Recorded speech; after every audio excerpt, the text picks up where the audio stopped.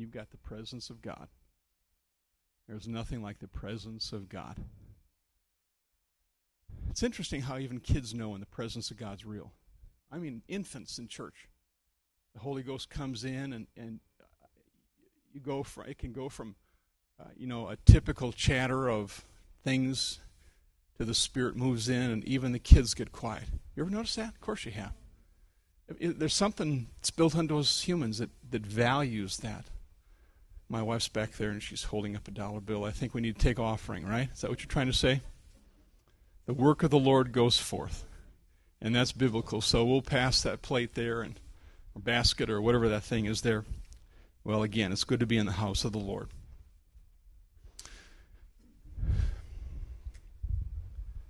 Empty my pockets here a little bit, if y'all don't mind. Why don't you grab your Bibles? We're going to stand. We're going to take a look at a scripture or two. Amen. I'd like you to turn with me to Proverbs chapter 23.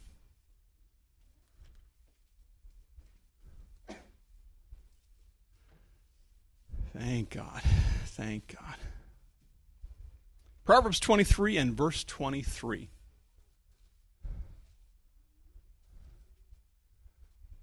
Amen. Let's all read this together. Buy the truth and sell it not, also wisdom and instruction and understanding. Buy the truth and sell it not. Now, while you're still standing, flip over to Matthew chapter 16. Matthew 16, verse 26. Talking about money tonight, but not really at all in the sense that you might think of. Matthew 16, 26. And you can read this with me if you have it also. And what is a man profited if he shall gain the whole world and lose his own soul? Or what shall a man give in exchange for his soul? Lord Jesus, your word is so precious and so true. And we ask, Lord, that the life of your word would impact our spirits tonight. It would affect our lives. That would encourage us and direct us and remind us, Lord. In Jesus' name we pray. We claim that, Lord. Amen. Turn to somebody and say, buy the truth and sell it not. You may be seated.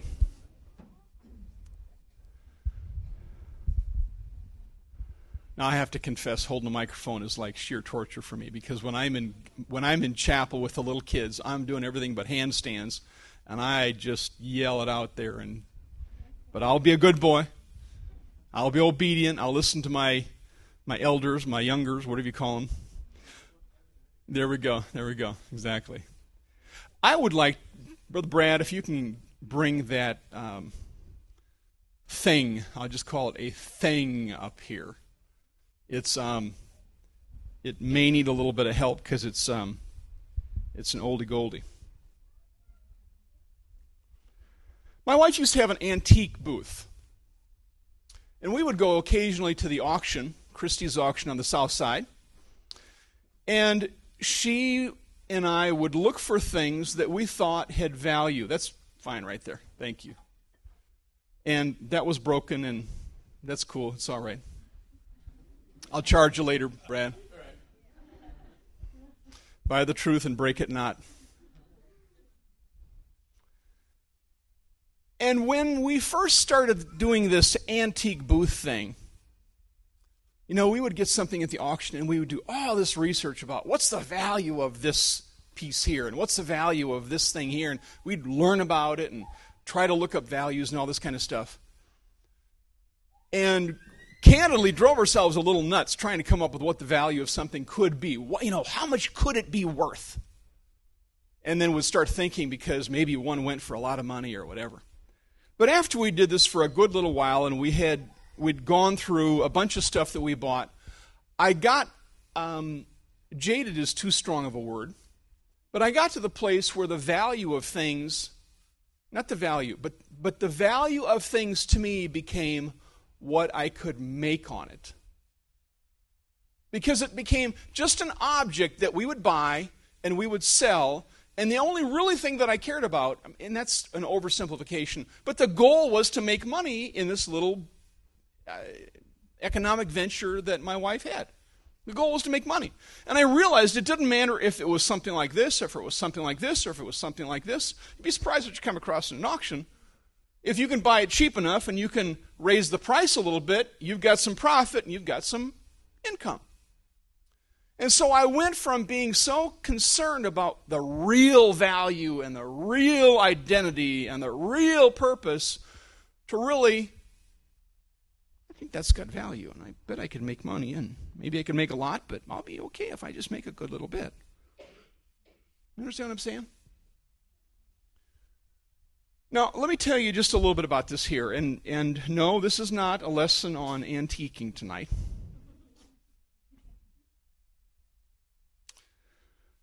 And let me back up just a little bit here. I really sought the Lord about what to speak on tonight, what to preach on tonight. And I really diligently sought the Lord. And for some time, I've been putting thoughts together and writing notes down and doing research. And it just didn't feel right. Even though things were coming together, it just didn't feel right. And a couple of weeks ago, I came across a sermon that I preached, believe it or not, about 25 years ago. And the sermon's an antique. But the interesting thing is, we took Tim Walkstetter out to eat, who has a tremendous memory. But when we were out eating, he said, "Brother Barkus, I remember a sermon you preached in the early 80s or something like that." And he said the title of it was Antiques and Heirlooms. I have to confess, I was pretty surprised to hear him pull that title up after 25 plus years. Kind of made me feel good a little bit, but really only was just a reflection of his great memory, truthfully. Well, maybe not. Maybe it really did touch his heart. But after I ran across that note, just kind of out of the blue, and then he said something about that, the Lord kind of pricked my heart. Maybe you need to take a different angle here. So hear what the Lord would have us to hear tonight. So I'm not just talking about antiques. I'm talking about antiques and heirlooms. And we'll get there. Now this particular spinning wheel here, I think probably most of you understand is a spinning wheel. There's a wheel and it spins. Profound. Now this particular spinning wheel has a large wheel. And I know a little bit about spinning wheels because my mom is a weaver, and she sells looms, and she owns a bunch of looms, and she owns a bunch of spinning wheels. And my dad and mom have repaired antiques, and my dad would, if there was a broken spindle, he would make a new wooden spindle. And so I've learned a few things through the years from them. This particular spinning wheel here happens to have been over at CCS for the Music Fest auction. It was never picked up. I've brought it over here to give to the man that needs to pick it up. You're not in this room. But more than just bringing it here for this, I wouldn't have brought it candidly if it weren't for this sermon tonight. This particular spinning wheel here is called a walking spinning wheel because unlike most where you sit down, it's got a little foot treadle. This one here, you stand up, and it's a little, well, I think we're okay even though that spindle came off. I mean, you use your hand, and you're standing or walking by it because you're working with it here. Now, it's missing some of the main information or the main turned wood pieces where it would actually twist the wool. Actually, this one here probably was for linen. Brother Barkus, what has that got to do with anything? A number of years ago, my mom went to an antique store, and she saw a spinning wheel in there. Very unique spinning wheel. One that you rarely see and is even harder to try to buy one. It's a spinning wheel that's actually has 3 small wheels. The wheels are only about this big. And it is, you know how these chairs have 4 legs?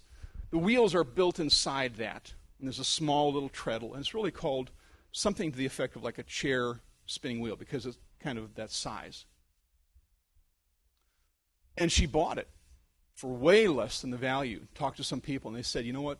that belongs in a museum. That's a very rare piece. I started thinking about that spinning wheel. What was it about that spinning wheel that somebody would say, this has been in the family a long time, and my great-great-great-grandfather made this, and they took it from Boston out to the prairies on a Conestoga wagon. But at this point, I don't value it anymore, so I'm just going to take it to the antique store and sell it. What would bring a person to the place where they would take an heirloom that was created by somebody, that was related to them, that was made by hand, that would be passed down from generation to generation, and then they would finally say, I just need the cash more. No, I understand emergencies, and sometimes emergencies happen when people are desperate, and when you have to have food, that's way more important than a family heirloom. I understand that. That's why pawn shops are so popular today, because you can take your things there, and if you need to, get it back later. But what would it take in a person's heart to go through the process of just giving it up for some money? Now, a lot of you already are knowing where I'm going with this thing here. This is a neat piece. If you look closely at it, besides the dust and the labels and stuff, this piece down here is not cut with a saw. This has been hand planed. You can see it up here. This is hand worked. If you look inside here, there's actually wooden threads like on a screw, made out of wood. I can't imagine how much time it took to make this thing here. To somebody, this was precious. It was valuable. It was the thing that made their family clothes. This particular spinning wheel here would have made linen things.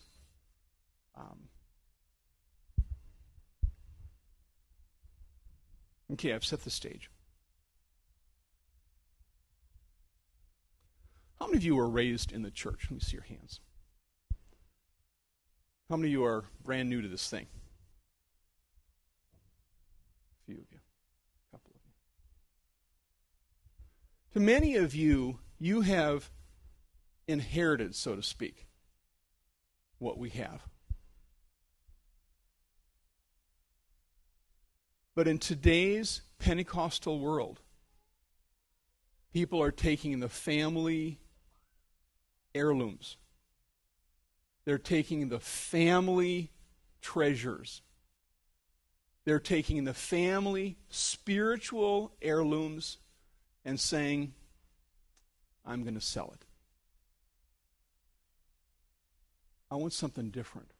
I want something newer. I'm tired of the wood grain look. How about some stainless steel? And they're trading in what they have received for the new version because something has changed the value in their mind. Now, if a person doesn't know what the value of an antique is, you can go to an antique expert, and like Christie's in the South Side, they do this, and they'll appraise things. They're licensed appraisers. They'll come and they'll look at your artifact, whatever it is. They'll look it over, they'll look at condition and age and all those things, take it in consideration. They'll give you an official appraisal letter and say, I identified this to be thus and so, approximately so old, list the important things, and I assess the value to be whatever price. And that becomes an official value paper. Not anybody can do that. But somebody comes into your house and says, I say this thing has the value of, grab a number, I don't know, $275. So here I'm owning an heirloom. And somebody comes into my house and said, you could probably sell that for $275. Matter of fact, I'll buy it for $275. And at that point, if you're the owner of an heirloom, you make a decision. What's more important to you? what it means to you personally and your value, or the money that you might make out of it. In Samuel, there's a story of a priest. His name was Eli. The story is so interesting because there are three of the next generation, if you will, that play a role in Eli's life. Eli had two sons. They were, well, you tell me. Hophni and Phinehas. Hophni and Phinehas. And Eli was the priest who his job was to teach the next generation. You understand that back then, almost like in the Renaissance times, the next generation learned the trade of the parents. And it was the obligation of that father to teach those sons, or whatever, however that worked. Maybe take another kid in, an orphan in, or something, and teach that trade to the next generation. It was Eli's job to teach to the next generation how to be a priest. And they knew what it was like, probably to kill a bull and to offer the sacrifices. They knew what it was like to boil that meat and to reach in with that hook and get out the amount that was okay for a priest to take out. That was a part of the law, the process. They knew what it was like to work with those golden implements. They knew what it was like to work by day and by night, if you will, in that temple. They understood that process. But somehow in the transition from Eli to his sons, that heirloom of the priesthood became devalued. It no longer was an heirloom, it was just an antique. It was old, valuable, but it's okay to sell it because you might be able to get some money out of it.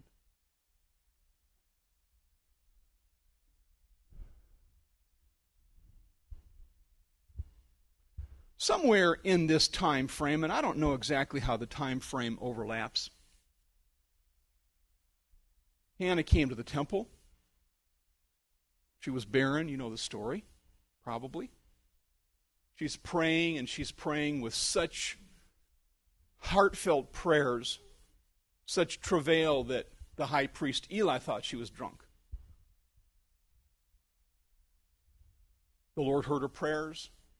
She received a child, gave birth to Samuel. And Samuel came to live with Eli. Now, Eli was trying to pass off is not the right word, gives the wrong connotation. He's trying to teach to the next generation the value of the priesthood, the value of the law. And he tries to give it to Hophni and Phinehas. And they understood the workings of the temple, but they didn't get the heart stuff of the temple. If you would see them from a distance, they looked the part of the priest. They understood the role of the priest. They carried out the day-to-day responsibilities of the priest, but in their hearts, they were not priests. But little Samuel, who didn't get it, he was just a little kid.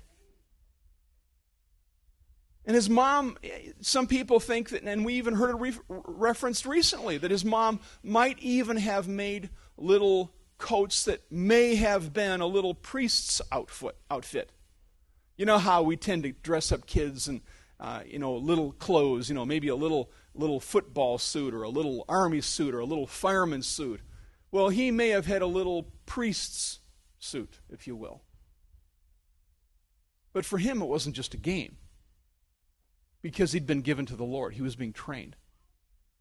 Now get the contrast here. And if you can get this part here and apply this, you will have gotten what we need to hear tonight. In that temple, before the Ark of the Covenant was lost,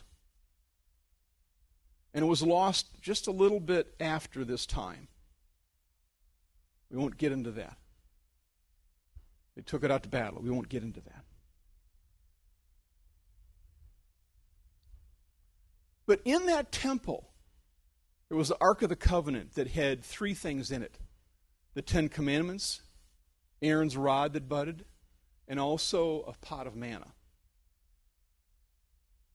There's a beautiful study of what those things are and what they mean, and we'll not get into that tonight either. But there was something in that wooden box, gold-covered wooden box, that chest, if you will, that those young men, Hophni and Phinehas, were raised with, the 10 Commandments. Don't kill. Don't commit adultery. Don't steal. You know the commandments. And there was a time when Hophni and Phinehas first started changing from being lovers of the heirloom to it being, the priesthood being just an antique. When it first started that transition, they started to sell that truth just a little bit. And it came step by step, a little increment step by step. And there was a time, I believe, that when they started, if you know the story very well, it's an incredible story. It's a story of human crudeness. That these 2 brothers got to the place where they would be actually immoral with women on the stair steps, if you will, or the door threshold of the temple. It's like, my God, how sinful can you get? But there was a time when they were walking that path away from truth to doing their own thing. Even though they looked like it was the real thing, as they were walking that path, there was a time, I believe, that the commandments would have whispered to their heart out of that box, not very far away from where they were. Don't commit adultery. And the source of the law, not many feet away from where they would walk to break that law, at one point would whisper to them, and in a still small voice say, that's a commandment. Don't do that. But in that same temple, a voice spoke to Samuel, and Samuel listened. He didn't understand it at first, but he kept on listening. Hophni and Phinehas understood exactly what that voice was saying. There was no question in their mind that that was the voice of God that was speaking through the commandments to remind them of how they should behave. And little Samuel, I'll use him as a type of a new Christian, not really getting it all, but saying, if there's more, I want it. God, I'm listening. He would hear the voice, and he would go to Eli and say, Eli, what do you want? And Eli sent him back to bed. And you know the story, and it happened again. And finally, Eli got that God himself was trying to speak to the little boy. And I can't help but think that Eli, even though he was blind to his degree of his son's behavior, he was not totally unaware of what was going on. In his spirit, he had to know something's wrong here. And what those boys, his boys, weren't doing, God made provision for somebody else to take their place. God said in so many words, you may not appreciate what my law says, but I'll raise up somebody else who will appreciate it. You may not listen to my voice, but I will always have a group of people that hear my voice. You may reject the heart stuff and keep the exterior shell, but I'm going to find somebody whose heart is after me.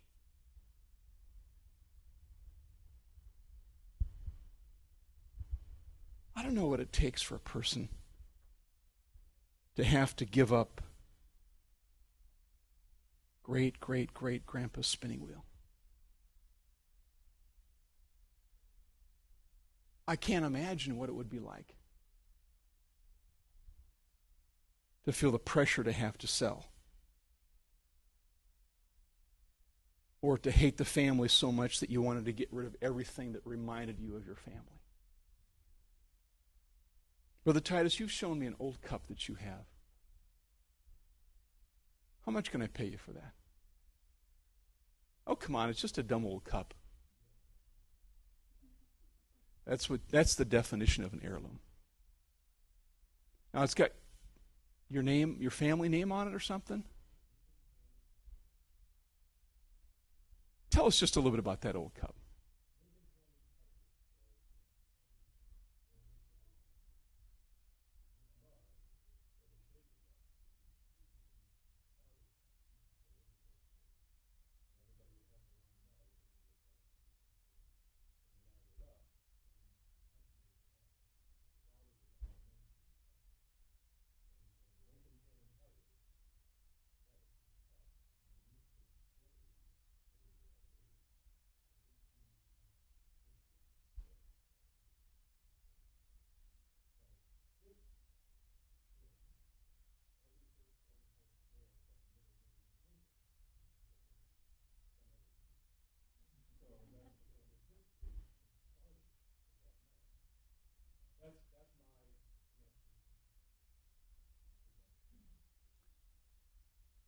That's deep stuff. Some people may not get that, but when you've got a family heirloom, that's deep stuff. But Brother Titus, if I know you, and I think I do, you'd give that up way before you'd ever give up the Holy Ghost. Way before you'd ever give up this oneness truth. That's real value.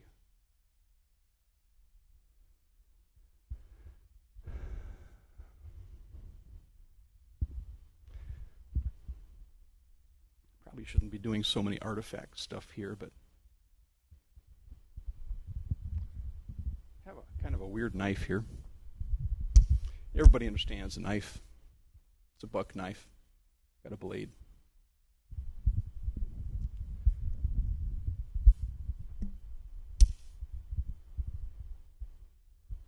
Juan, what in the world's that?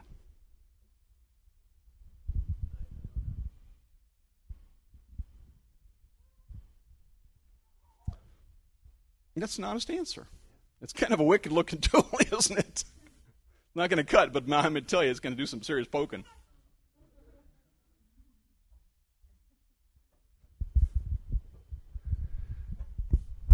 Let's just pretend there's a culture that doesn't understand what a knife is. Can you pretend that with me? Sure. And they might see something.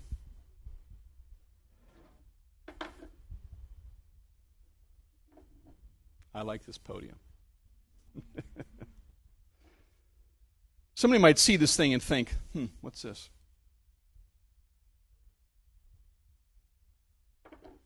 Oh well. Somebody might look at your Holy Ghost and say, what is that? I don't understand it. Can't have much value. Or they might say, that was probably valuable to somebody. But I don't see the value in it. You see where I'm going with this? Sure you do. Somebody might even say, what an idiot. They made a knife blade that isn't even sharp enough to cut anything. And make a statement based on their understanding. This has no value. I can't cut anything with it.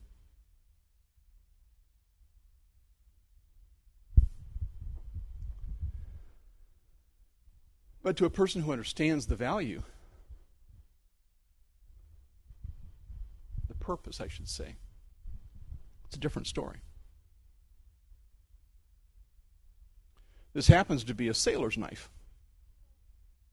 That's a marlin spike that they use to mend rope. And when we're open, did anybody know that? I figured somebody would know that in here. And y'all let me down, man. Well, just take my word for it. You ever sat in a college class or on the job? Hey, y'all know about the Holy Ghost? You know what that's for? And nobody raises their hand. Nobody gets it. You ever been there? Yeah. It's like, well, that's probably valuable for somebody. Or, that's pretty stupid. You can't even cut with it. Never let anybody assess the value of the Holy Ghost for you. It's not their job. They may not understand it. They may not have experienced it. But the moment you listen to somebody else who says the Holy Ghost doesn't have value, is the moment that if you listen to them and your heart listen, that's when you start to back a little bit away. Now, I know who I'm talking to. You wouldn't be down here probably if you didn't have a love for the Lord. I understand that. But how is it that we can go from, I would never, ever get rid of it, to, man, I could sure use $2.75. It happens to society all the time. It happens in churches all the time. And let me tell you something in the Holy Ghost. There's not a person in this room who is immune to that spirit.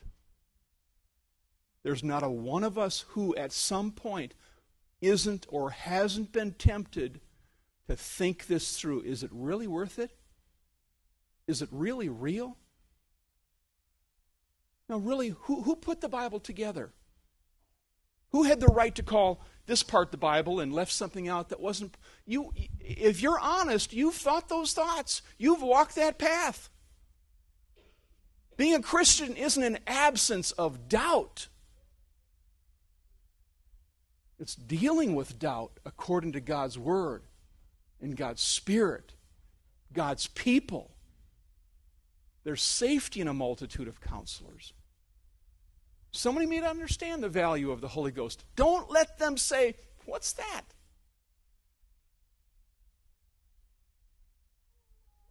To the person who understands what it's for, it could save their life.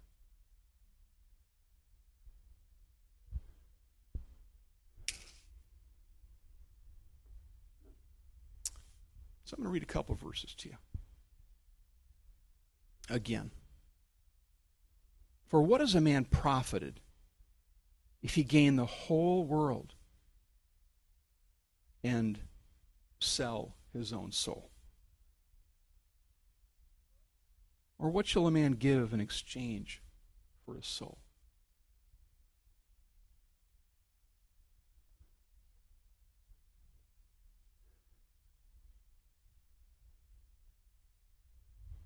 How is it that ministers who have preached from our pulpit upstairs in the last 5 or 10 years, people who we have amened, people who have blessed us, are now pastoring churches that have values different from what you and I have? I could give you names of people that you all know that have given up on some of the things that we say, these are things that we would never let go of. Yet they have.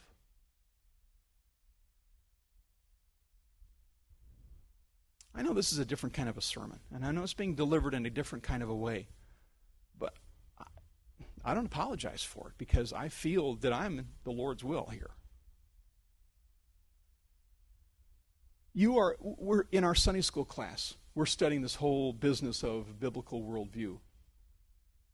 And worldviews don't typically change like dynamically overnight to something totally different. But a worldview can be changed just incrementally, a little shift at a time. If you're not staring at the sun all day long, which would be pretty difficult to do, that sun's going to go from east to west, and us not really even realize that what used to be behind me is now in front of me. Yet, all of that motion with just subtle changes. Okay, Brother Barkus, let's just assume for a second that the Lord has led you to preach this. Well, why would that be? Well, maybe somebody's dealing with this. Well, what advice would you give if somebody's dealing with this type? Well, what do you do?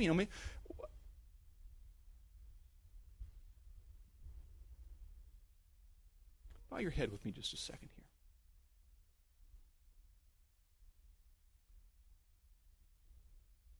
Lord, I ask for your eternal will to be done, to strengthen, to give wisdom, to empower us, Lord, to stand fast in the truth that we have. You know, Lord, what's happening in our hearts. And I ask, Lord God, that you'll empower us, Lord, to stand fast. In Jesus' name. In Jesus' name. Usually when you talk to people who are making changes, they've done a lot of justifying. And it's for the better cause. It's for improving. Be careful who you hang out with. Be careful who you listen to on the internet. Be careful who you let truly feed your soul. We need strong Holy Ghost filters. Brother Barkus, are you saying we should only listen to people that believe exactly like us? No, I don't mean that. First of all, they'd be pretty hard to find. Secondly, it'd probably be pretty boring. Maybe not believing, but, think just like us. But we have to have a filter. Doesn't the Word tell us to try the spirits? Why would we be told that? Because there are times when we have to sense, is that right? Or is there something else going on? How often does the Bible talk about false prophets? The New Testament refers to it quite a bit. Prophets that may be only 10% false are still false prophets. If it's just one sermon a year that's false, and the rest are all dead right on, there's a problem. And we've got to be strong, understand the Word, to be able to filter that. Galatians even goes so far as to say that we need to be careful that somebody shows up and can do incredible miracles. Even if they can do things that have the extreme wow factor. Don't listen to them, because it's not the miracle that proves the truth.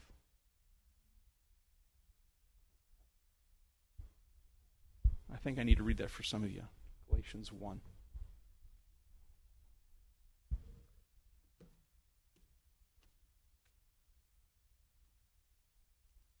Hope you all aren't taking this as a rebuke. This is a challenge in the Holy Ghost here. But though we, Galatians 1:8, but though we or an angel from heaven preach any other gospel unto you than that which we have preached unto you, let him be what? That's pretty strong language. Can you imagine going to church and an angel showing up? With the wow factor of an angel? Verse 9. The Bible doesn't repeat itself very often. It does occasionally. For very clear effect. Verse 9. as we said before, so say I now again. If any man preach any other gospel unto you than that ye have received, let him be accursed. There's a lot of things you can learn from those verses. First of all, not every gospel is gospel. Not every preacher is true. Not every miracle is from God. And if there's some wrong people, there's some wrong doctrine. If there's some wrong doctrine, there's some wrong churches. And if there's some wrong churches, there's some churches that are not going to be in heaven. I'm not trying to send people to hell. I'm just trying to help us to understand not just everybody's making it to heaven. And we have to filter this stuff out. How much do you value your Holy Ghost experience? Let's stand together.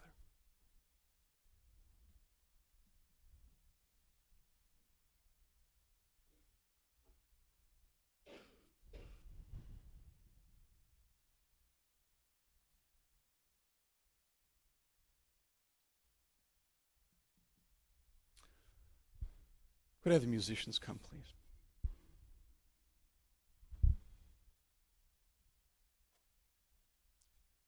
Jesus, I have all the confidence that you know what you're doing tonight. And I pray, Lord God, that there will be a strengthening of your truth. That there be a hunger in our hearts to maintain a close walk. To listen to that Spirit as you would speak to us, God. Help us, Lord, not to justify our behavior, but to listen to what your voice would say.